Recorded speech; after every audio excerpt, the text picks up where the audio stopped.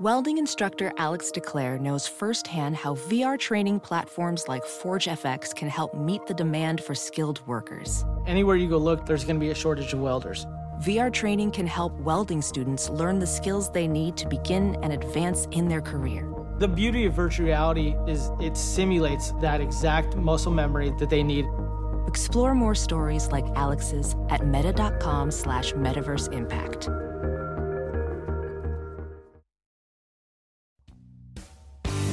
And that is launched out to deep left field. Big fly for Mike Trout. This is ground ball to second base. Rhett falls down, picks it up, fires to first. The Angels have no hit. The Seattle Mariners. It's gone. Big fly for Anthony Rendon. Hey guys, I'm Alex Curry. This is Joe Adell here with the Los Angeles Angels. This is Brendan Marsh. This is Chris Rodriguez. You're listening to the All Angels Podcast. And welcome to another edition of the All Angels Podcast. I am Dan Garcia, and on this episode, we bring back Rhett Bollinger, MLB.com beat writer for the Angels, has been with the Angels this whole season, the last handful of seasons as well. If you're new to the podcast, he's a great guy to follow, great guy to listen to and read. If you've been around this podcast, you know how much we love having him on. Giving us information, giving us what he knows, and able just to ask him questions and honestly get his perspective on things. A guy that has been around the team this whole season, has talked to Joe Madden, has talked to players, has talked to Perry. So here's the interview with Rhett. I really hope you enjoy it. Check it out. And I want to welcome back friend of the podcast. Obviously, he's been here so many times now with the season about 3 weeks left. Rhett Bollinger from MLB.com. Rhett, how are you doing today? I'm doing great. Thanks for having me on again. Yeah, obviously the season, we had you on the beginning, we had you around the middle. This is towards the end now. At the beginning, there was so much hope and promise, with Trout, Rendon, Bundy being what we thought Bundy was going to be, after last year. Obviously, the injuries had a huge, huge role in a lot of this. Trout only playing, a handful of games, it feels like. Same thing with Rendon.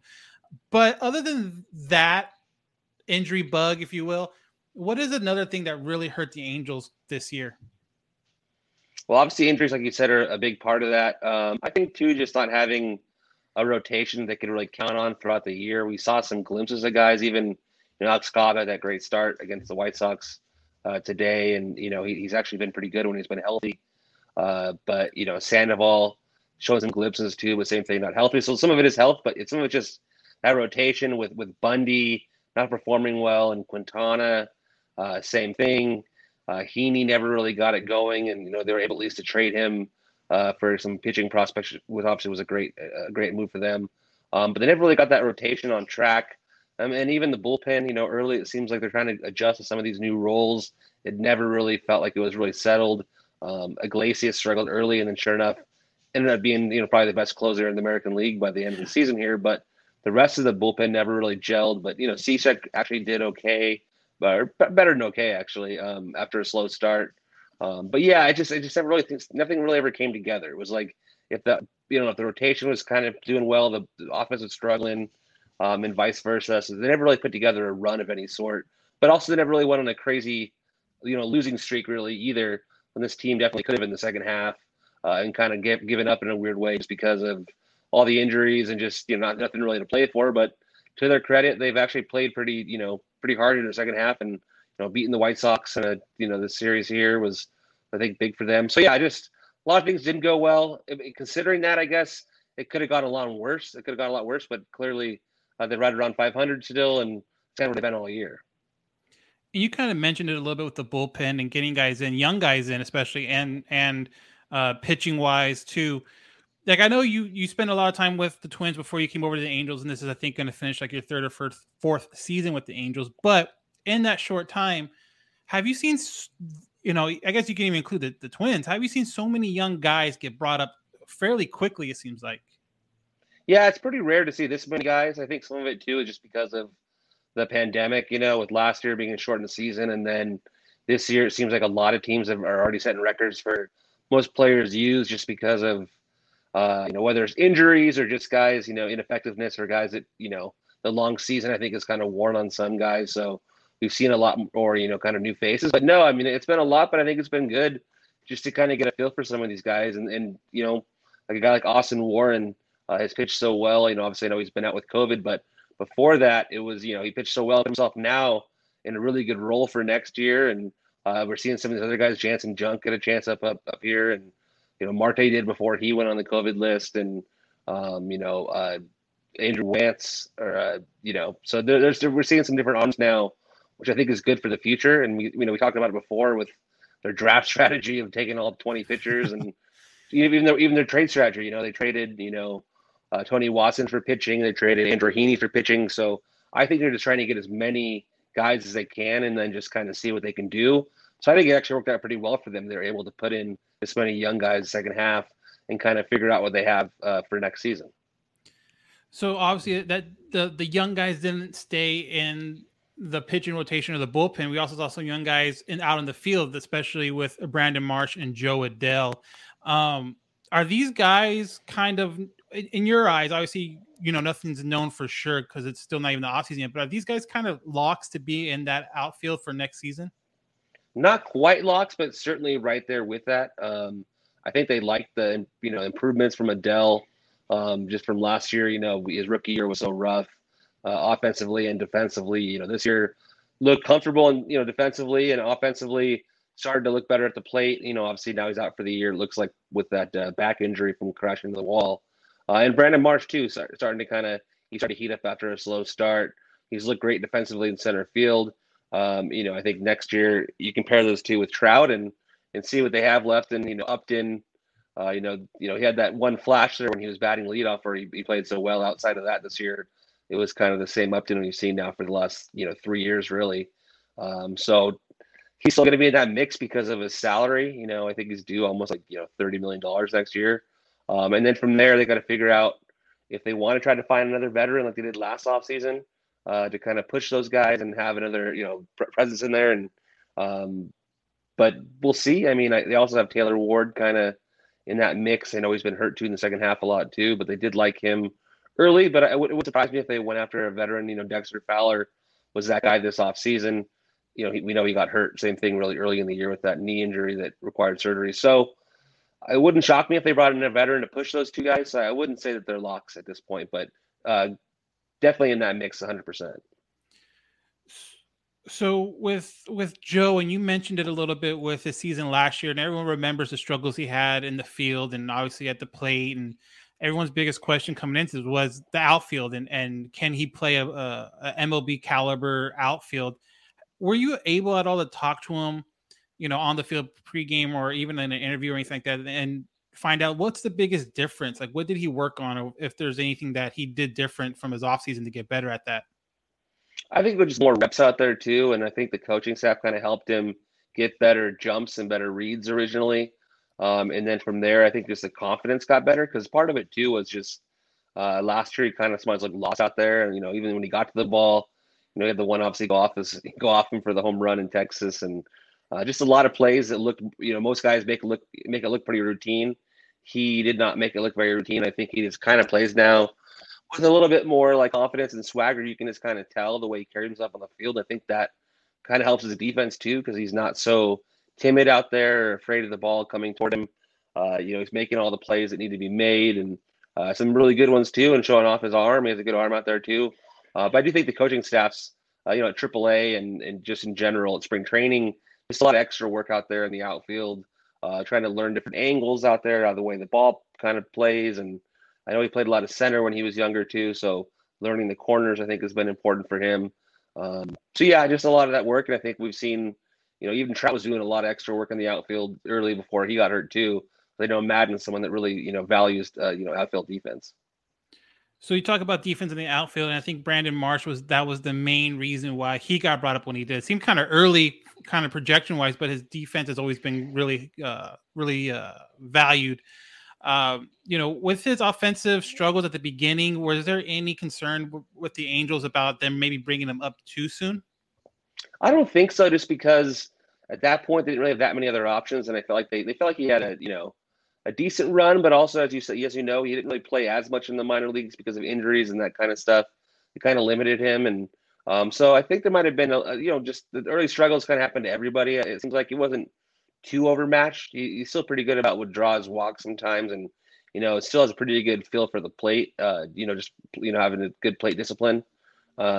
So I think that kind of helped because he didn't look too lost up there. But started to heat up after that, and that really kind of showed that he started to show that he can belong up here. But you are right; he didn't have as much time to get seasoned in the minors, and at least this year with Adele, it seemed like they kept him down there for a long time. If anything, a lot of fans are mad and felt like Adele was down there for too long. But it just kind of shows you that they do need that seasoning, and I think it worked out well. Adele did look a lot better, and if they would have brought Adele to start the year early in the year, who knows if he would have had that kind of look as good as he did. And so we'll kind of see, like I said, and there's still a chance that maybe next year those guys aren't up here, but I do think they put themselves, both of them, in a pretty good position now. So obviously you can't talk about any bright spots with the Angels without talking about Shohei Ohtani and the season that he's putting together, both obviously at the plate and on the mound. Talk about this season in general, because I'd be hard pressed to find anyone that at the beginning of the year saw this coming, saw the numbers, saw the home runs, saw the strikeouts, saw him honestly staying healthy for the most part. Talk about this season and how crazy it is. Yeah, it's pretty amazing. Part of it too was even in spring training when Joe was telling us that Shohei Ohtani was full go and no restrictions and all that. I still thought it meant he was going to be pitching, once a week and then, DHing 4 to 5 times a week. And maybe later in the year, maybe they'd bat him when he pitched or before and after. I'd never thought that he was actually going to be out there DH pretty much every single day and then pitching and hitting at the same time every time too, pretty much, outside of a handful of times for, a couple different reasons. But so that was amazing. And then just that White Sox series to start the year when he hit that home run in the same game he was pitching, that was kind of the one that to me was like, wow, he just hit he was throwing 100 miles per hour and hit the home run 115 miles per hour. What it was, that kind of opened the eyes to everyone. I was like, wow, he can do both, right? At the same time, and this guy can be something we've never seen before. And writing about him all year, there's been so many milestones he's hit, and just to be able to have a season where he's hit 40 home runs and he's going to steal 25 bases, it looks like too, and then to have. Couldn't quite. It doesn't look like he might not get another start, so he might fall short of the 10 wins, but still an ERA in the low threes. More than 100 strikeouts. All that stuff is just pretty incredible, and that's why he's the front runner for the MVP award here with Vladimir Guerrero, obviously part of that as well. Yeah, and that's kind of actually been a hot topic, within the last week or so about Vlad and him catching fire. Then as we record this now. Vlad actually having the MLB lead for home runs. Do you see any way where Vlad could catch Shohei, or even if Shohei doesn't pitch the rest of the season and he just those are his pitching numbers are not going to change, he's not going to pitch, but he's still DHs. Is there any way the Vlad catches up, you think, to Ohtani in that MVP kind of discussion?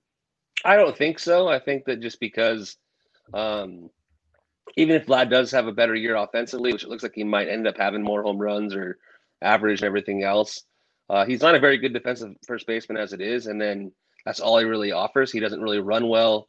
He doesn't steal bases. But then you figure that, Ohtani hits like that, but also is a great base runner. And he's, among the league leaders in stolen bases. On top of it, he's been one of the best pitchers in the American League on top of it. So, to me, it's definitely Shohei. I'd be shocked if he even doesn't win it unanimously just because he's done so much stuff that no one's ever seen before. But maybe someone just really values, Guerrero's offense that much. They think that it was better than Shohei's offense and his pitching combined. I just think it's going to be hard to find somebody who doesn't understand that, to do both of those things is unprecedented. And he's been, a lead at both. And to have both those guys in one player, it's just, unbelievable. How much do you think, because the Toronto fans or just the pro Vlad Jr. fans are saying, well, his team's in the playoff hunt. They could be in the wild card. He could have the Triple Crown. Is that something that the writers that vote on this look at? And obviously any other year, the Triple Crown would mean something, but does it still kind of hold that prestige seeing that just happened, with Miguel Cabrera, what was it, 10 years ago or whatever, however long it was? Not as much. I think too, a lot of the voters are trending younger now too. and they don't really care about who leads, the league in RBIs or batting average as much anymore either. And so I think that's kind of changed it a little bit. I think people look more at the stats like WAR and that kind of thing to kind of see who's the best. And if you look at that stat, like Shohei is so much better than everybody because he has the combined, pitching and hitting WAR. So he's like 2 players in one. So that's why I think that most, there's certainly are, you're right, I guess like an older demographic of voters that would feel more, care more about the Triple Crown or even just being in contention for a postseason. But, when Trout won his MVPs, 2 of them at least, they were not a very good team. And obviously the first person to really do that was A-Rod way back when he won his with the Rangers when they were like a last place team. But yeah, I mean, I guess you're right. Those are factors people look at, but I think they usually see those as like tiebreakers. And I just don't really see a situation where Shohei and him are really tied as top 2 candidates. I just think Shohei's had a better year just because of the pitching on top of the hitting. And it's just too much. It's just more than Vladimir's done. So obviously, I guess the big also elephant in the room is obviously Shohei is signed under contract for next season, but the year after that is his last arbitration year. Again, too, like obviously the Angels aren't probably out here talking about it, but if you had a gut instinct about it, do you think they even go into that last arbitration year, or do you think they get a long-term deal before it even gets to that point? I think they're going to do everything they can to make that happen. Whether or not that does happen, it's hard to predict. But the same kind of thing with Trout. They extended him with the 2 years left on his deal, and then kind of got it done, which wasn't a distraction. So I think that Perry and them would love to talk to Nez and get this done with this offseason. And it might be something that drags on all offseason, doesn't happen until closer to opening day, kind of like Trout's was like a right at the end of spring training type of deal. But yeah, that's what they'd love to do. It's just a matter of figuring out his market value, right? It's just so hard to know. How do you do that? because I said, like we talked about earlier, he's 2 players in one. So how do you pay him in that sense? But also, for how long is he 2 players in one? Like we don't know if you sign him to a 7-year deal or a 10-year deal, how many years is he going to be able to do both? You hope obviously as long as possible, but no one's really done it before, and is fatigue or injury going to set in? Is there going to be a time where maybe he's just going to have to be a position player because his pitching arm, he's got hurt or something or whatever? Just hard to predict. There's so many different scenarios that can happen with him that it's just hard to figure out exactly what he's worth.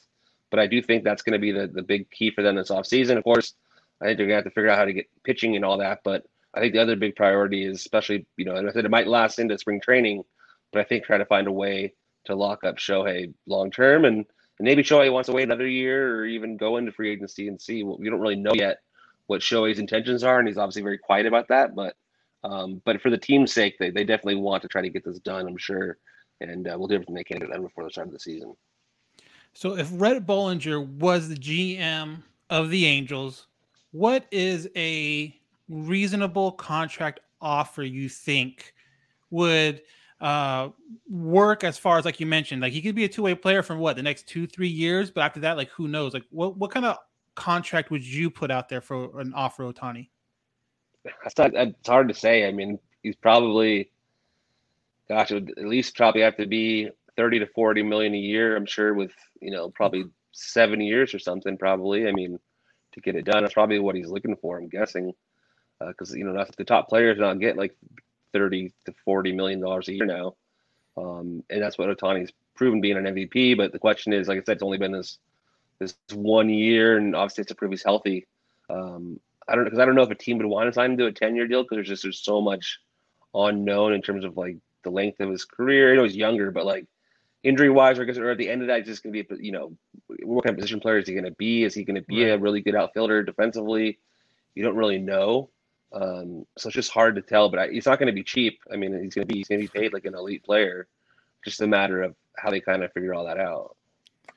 So Ohtani wins MVP. He's another guy to build on.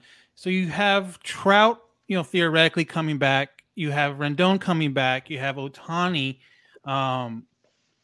hopefully continue to do what he's doing. Walsh, you have hopefully, Stassi, I think, is under control for 1 more year. So the biggest question, it seems like, in that lineup as of where we sit right now is that shortstop position, where obviously they brought in Jose Iglesias, didn't work. He is no longer with the team. And it kind of does seem like they're kind of working out that shortstop position, whether it be Rengifo, Mayfield, or anyone else. Do you think this team needs one of these big shortstop free agents, Correa, Seager, fill in the blank? Or do you think there's enough firepower with the guys I mentioned already to where they can maybe go a little cheaper or something in-house for next season? Yeah, what I'm kind of hearing, what I'm thinking is that they're probably going to be more likely to go either something cheaper, something more in-house, and kind of just cover up the shortstop position as best as they can, but kind of go with more the resources toward pitching. Whether it's keeping Raisel Iglesias, obviously, as their closer and locking him up. And then, from there, finding at least two, really high-quality starting pitchers, whether it's via free agency or via trade. And then obviously remake the bullpen and from everything from there. So I think that's kind of their priority, more so than shortstop. We'll kind of see how the market kind of looks and if anyone's prices drop or, there's a fit there. But I just don't see them really going out there and making a big splash at shortstop just because I think that they just need pitching so bad. They did that a couple years ago with Rendon. That was a big surprise to a lot of people, including me, to go spend money on third base instead of pitching. So to do that again on a shortstop would be same thing, would be really surprising, just knowing how much they need pitching. So yeah, I think it's more likely they don't go crazy at shortstop, but actually do spend money to fix the pitching, but not really so much at shortstop. I don't know about you, but I kind of feel like it seems like Perry kind of has Artie's ear more so than maybe other GMs in the past. You've seen it with moves like releasing Pujols. There was a time where no one thought, regardless of how bad he played, that was ever going to happen. Do you think Perry is kind of putting his foot down on some of these calls? And maybe you're right, because it's you say not spending on a shortstop, but as Angel fans knows in the past, it seems like when Artie doesn't get like the Garrett Cole, like you talk about Rendon, he didn't get Garrett Cole, so he went for the next big thing, and that was Rendon and spend a ton of money. Do you think if he doesn't get one of these top line pitchers that he's going to go spend the money somewhere else and just almost not throw it away, but maybe not put it where it should be? Or do you think Perry's kind of like, hey, we can't overreact to not getting a top guy?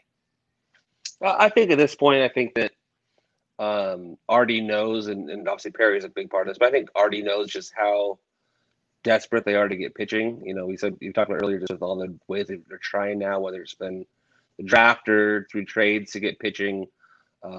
They really want pitching. So I think that Artie knows that, obviously, trust Perry with that, but even if they miss on a very top tier target, they just continue to spend on pitching anyway and try to, really try to fix his pitching staff. I said even the bullpen too, but the rotation as well. You got to figure that, they already have some locks in that rotation, but not too many. Ohtani, you got to think that Sandoval is in there, obviously, with the way he pitched this year. And, maybe Suarez is pitching his way into that mix. And maybe they bring back Cobb. Other than that, some of the other guys are free agents, or, Bundy's gone. And, obviously they've already lost Quintana to, but they released him. And Heaney, when he traded him, so they still don't have as much, they're seeing what guy, Detmers could be in that mix too. Chris Rodriguez. There's some guys that could be part of that mix, but they don't really have, so they got to get at least like two starters, and they're not going to be cheap. So to me, I think it's just most of their money is going to go toward those starting pitchers, instead of potentially, bringing back Raisel Iglesias too.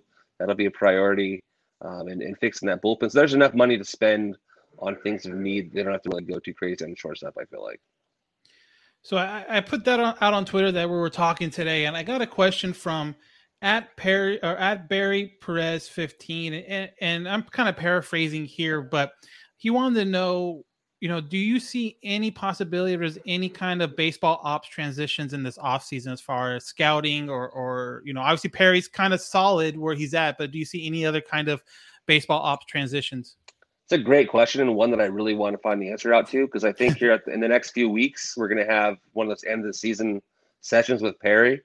And I meant to ask that last time too, because I was curious to see if there's going to be more moves this offseason. Usually there are. So I covered the Twins right before, I left here for minutes, or I covered the Angels. I started covering the Angels in 2019, and the Twins, I think in 17 made a GM move. And then a lot of 18 and 19 was like, they kept some guys in-house and then either kind of got rid of those guys because they didn't feel like they fit, or, obviously kept them, but then also brought in a bunch of new guys. And we already know there are new guys in the org. But the question is, is Perry going to add more of those guys? there going to be more, in-house advanced stat type guys, analysts, that kind of thing? It's a good question. I don't know that answer, but yeah, I think that's one of the big things I want to find out this offseason. So another question we got on Twitter from at Chewingcaster buddy Mike Brown. He wanted to simply know, when will the pain end? And I guess this is a good way of bringing up the future. Like we mentioned some of the names already. Obviously, a lot of them in the pitching, whether it be Suarez, Sandoval, Detmers, even Bachman now is moving up through the system. How do you feel about the foundation of this team? Obviously, they can always add pitching, like you mentioned in free agency, but the foundation of these guys that are now seeming to be maturing through the system, how do you feel maybe, a year ago today? Like, do you feel more comfortable? Do you think they're still kind of in the same spot with those kind of foundation pieces? I think a little bit more comfortable, and I think we saw a lot of these young guys you talked about earlier. There's just been a lot more of them than usual, especially for the Angels, to kind of actually have some guys that are worth watching and worth seeing how they do. And so I do think that Detmer showed promise, and Rodriguez, if he's healthy, showed a lot of promise, and Sandoval was much better than I expected. Suarez, same thing. Berea's been kind of Berea, he's been solid enough, but yeah. So I mean, that part has been a good thing. And the second by Austin Warren has looked good for a young reliever. So there's been some some hits at least, and I feel like some guys that look better. And then from there, you have your veteran core that you got to count on. And I think it's actually pretty incredible that they've had Trout and Rendon out for as long as they've had. In fact, they've even been able to stick around 500 and never really nosedived. And I've covered a lot of teams, I've been around a lot of teams, including the Angels in 2019. They really kind of had that nosedive late in the season when the games didn't really matter. And the fact that they're actually still playing hard and like winning these games and winning a series in Chicago kind of tells me that the guys are buying into Joe Madden's kind of whole thing.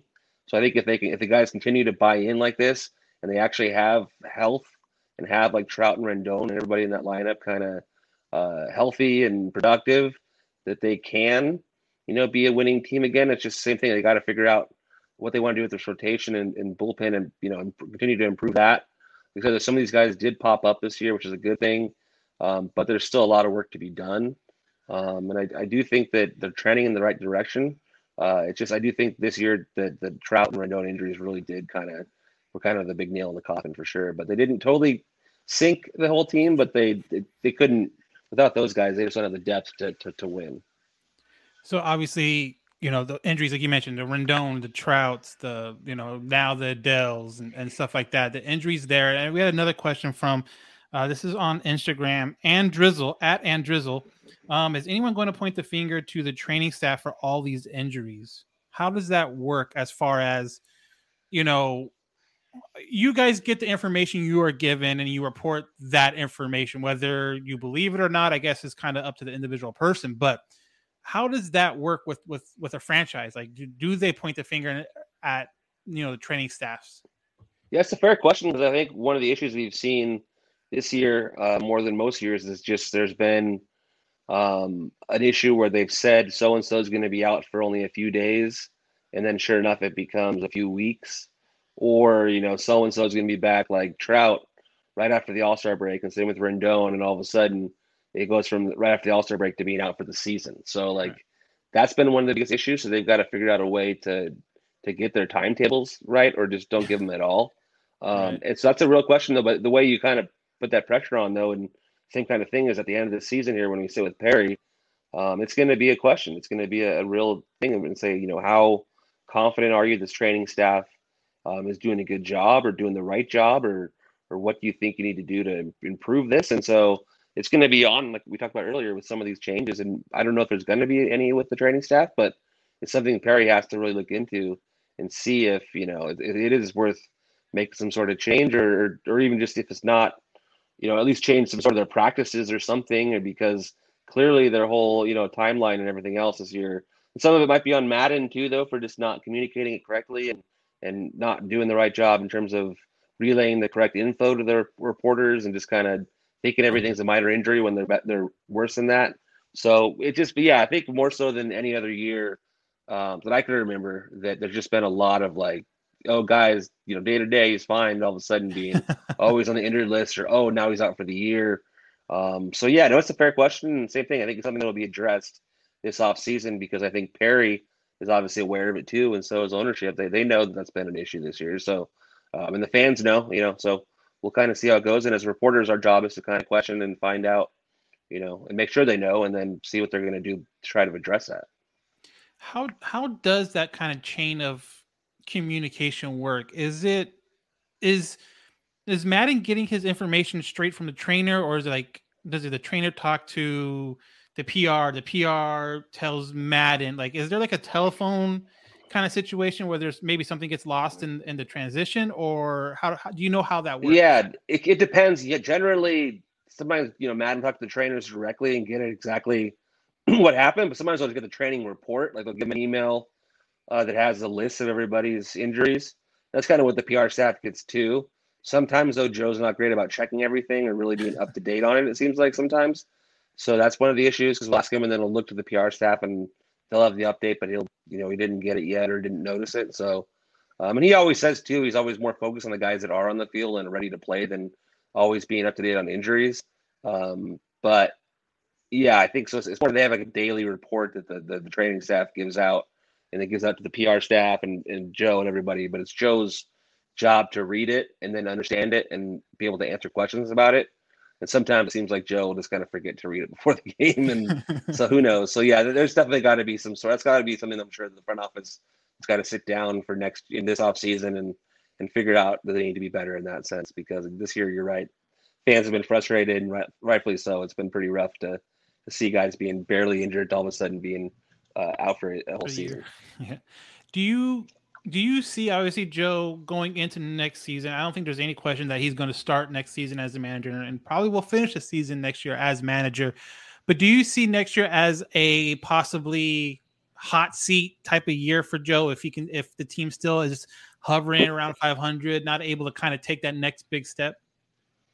Only if they really have a nosedive where they really give up on him, I think, kind of like the Auspice year, where that was obviously a tough year in general and they had the Skaggs thing, but those kind of teams where they really just like August, September, just totally fall off a cliff. If that were to happen and they totally kind of lost confidence, maybe. But even this year, like I said, I think just being around them, the fact that they haven't had that happen, I do think there is some sort of a buy-in. And I do think that Artie likes Joe, and I think that Perry does too. And Perry and Joe seem to get along well. They're kind of on the same page. And, it's kind of nice that Perry's more of an old school guy too.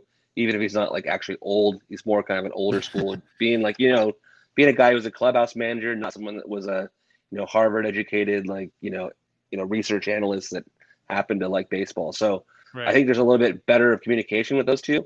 Not to say that was a Billy thing or Billy was that way, but like, but I do think that there's a good communication between, Joe and so, yeah, it would have to take something pretty extreme to me. I think that as of right now, I think that, I don't think Artie or anybody blames Joe for this season or even last season. I think a lot of it's just been, injuries and it's not having the pitching staff just to win. So obviously going forward now into the offseason, into the spring training next year, I'm going to give you some names and just your best gut instinct. Again, we don't know who is going to be on the 26-man roster come to spring training, but Steve Cishek, is he with the team opening day? I don't think so. I think that he had a good year with the team, and I think that especially for the $1 million contract they signed him to, but I think that they liked what he did for them, but I think they're probably ready to let him go somewhere else as a veteran. Raisel Iglesias, we talked about him earlier. Do you think they get the deal done? I think they're going to, yes, just because I think they know that he's just so good that they don't really have anything else internal to be a closer right now. And it'll just be, you seem to like it there. So I think they get it done. I don't know what it's going to take. To be honest, it's always hard to figure out the right market for a reliever and a closer, but he's been pretty consistently good for the last, 5 years or so.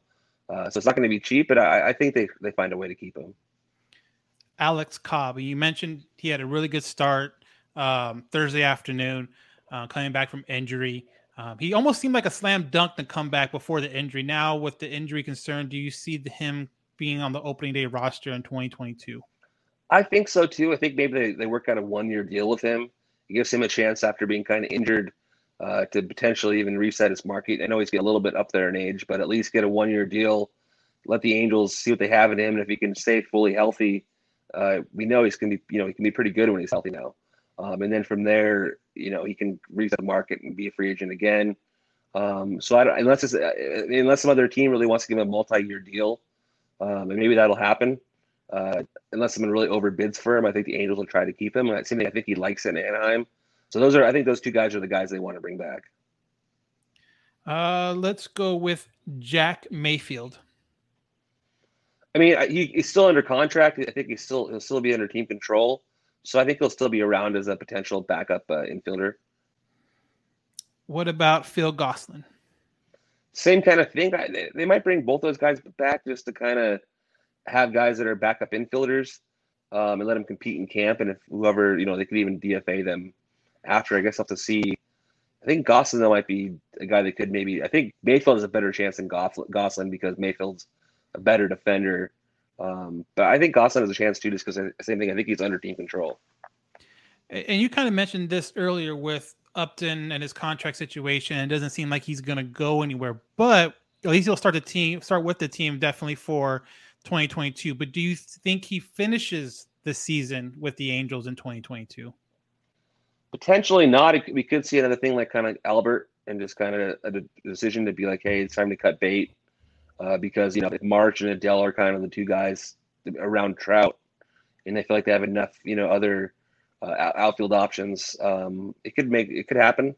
But, we'll see. Yeah, I mean, like I said, this year he showed some flashes that one stretch where he was leading off. He looked great again. And then sure enough, he got hurt, hurt his back. And then ever since then, he's, hasn't really hit. And maybe he's been hurt all year, but he's been hurt now. He's been having injuries for years now. So it's hard to really imagine him putting together a fully healthy, really productive year because he hasn't done it in so many years now.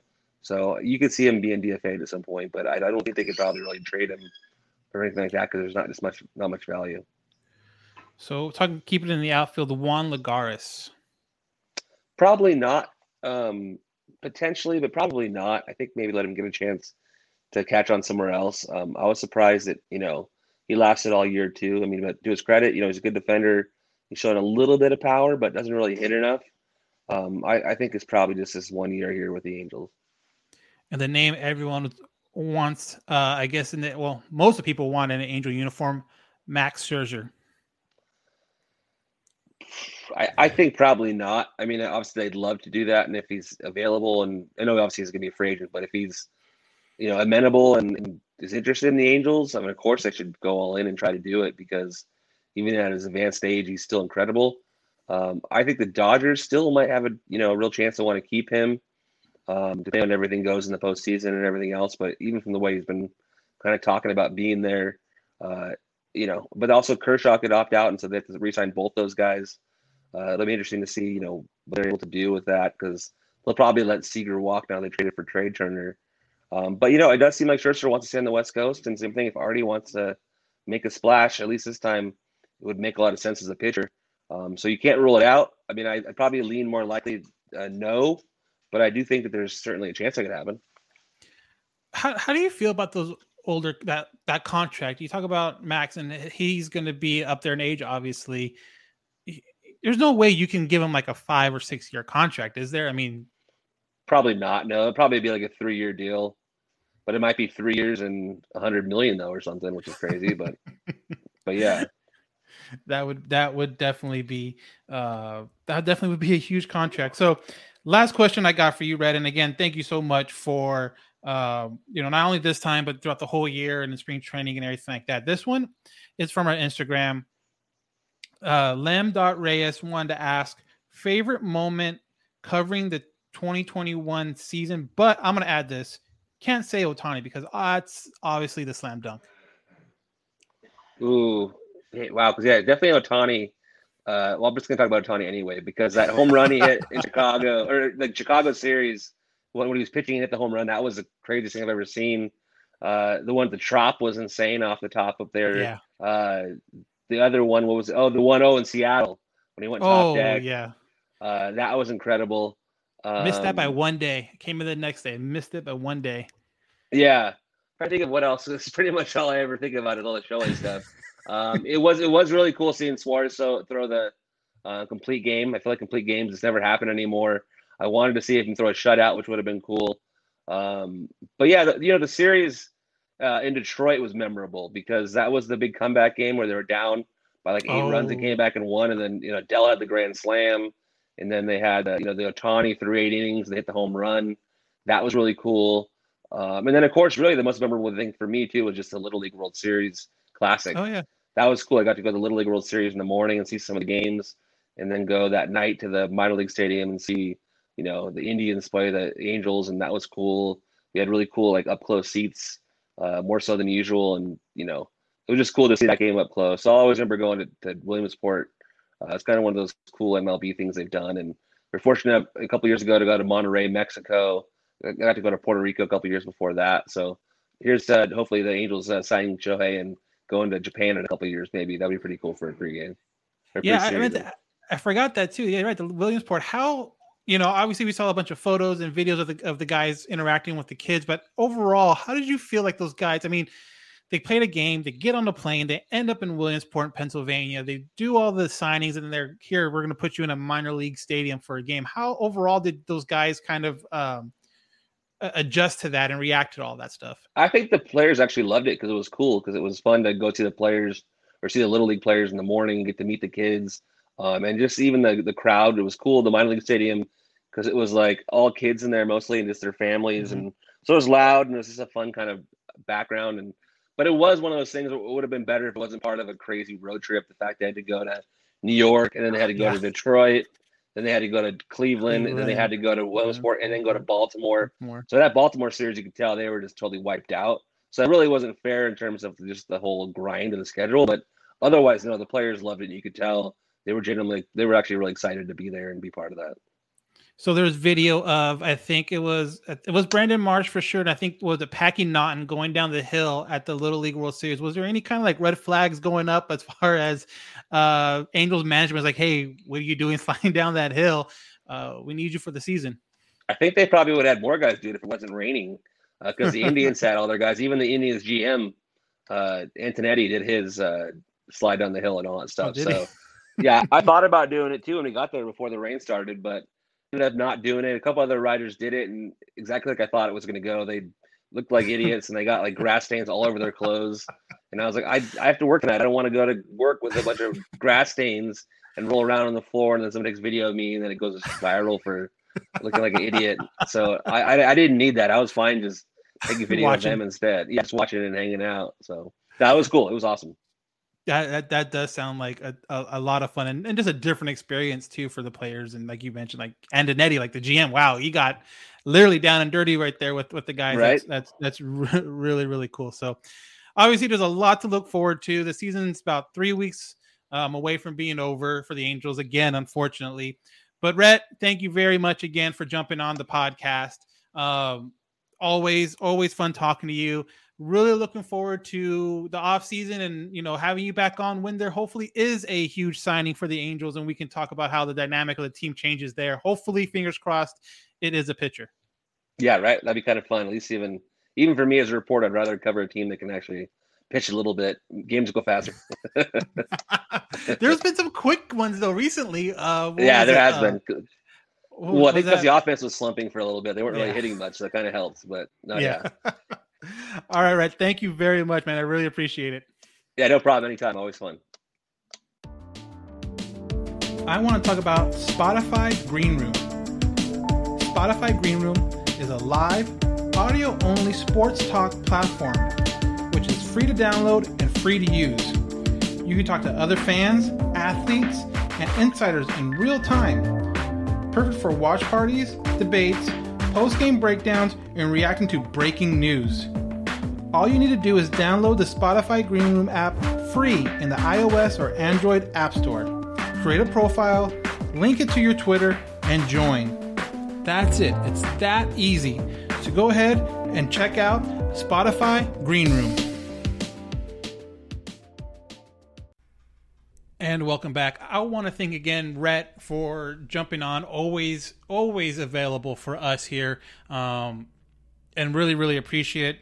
Definitely, if you do not follow him already on Twitter, if you do not already have his tweets alert you when it happens, definitely do it. It's at Rhett Bollinger on Twitter, spelled out exactly how it sounds, at RHETTBOLLINGER.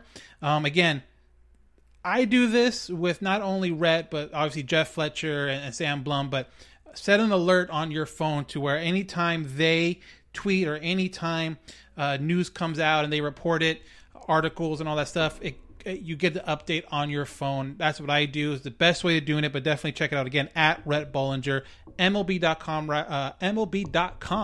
writer for the Angels, and he's always been a huge supporter of this podcast, given his time whenever we ask, and I really appreciate it. And like I said in the interview, can't wait to the off season, and hopefully Angels make some big moves. Hopefully it's a pitcher. We can have him on, talk about how that affects the team, how that makes the team better.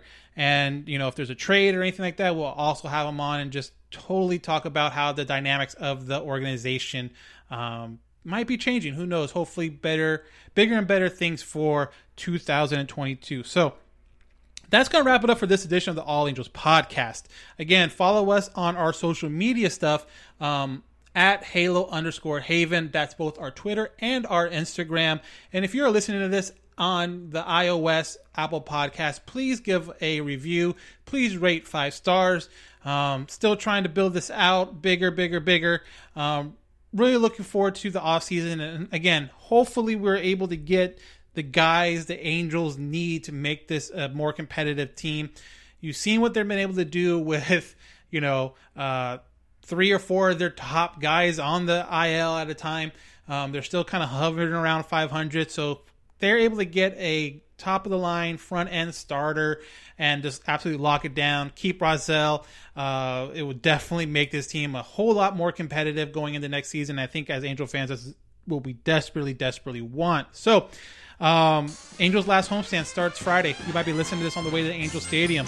I will be out Saturday at the game, hopefully to catch a W versus the Oakland A's. So until next time, I am Dan Garcia, and this has been another edition of the All Angels podcast.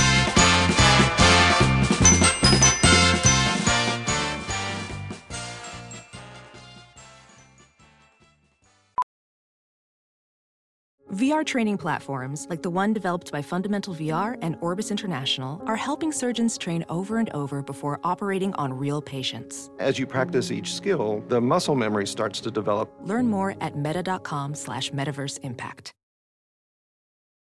As you write your life story, you're far from finished. Are you looking to close the book on your job? Maybe turn a page in your career?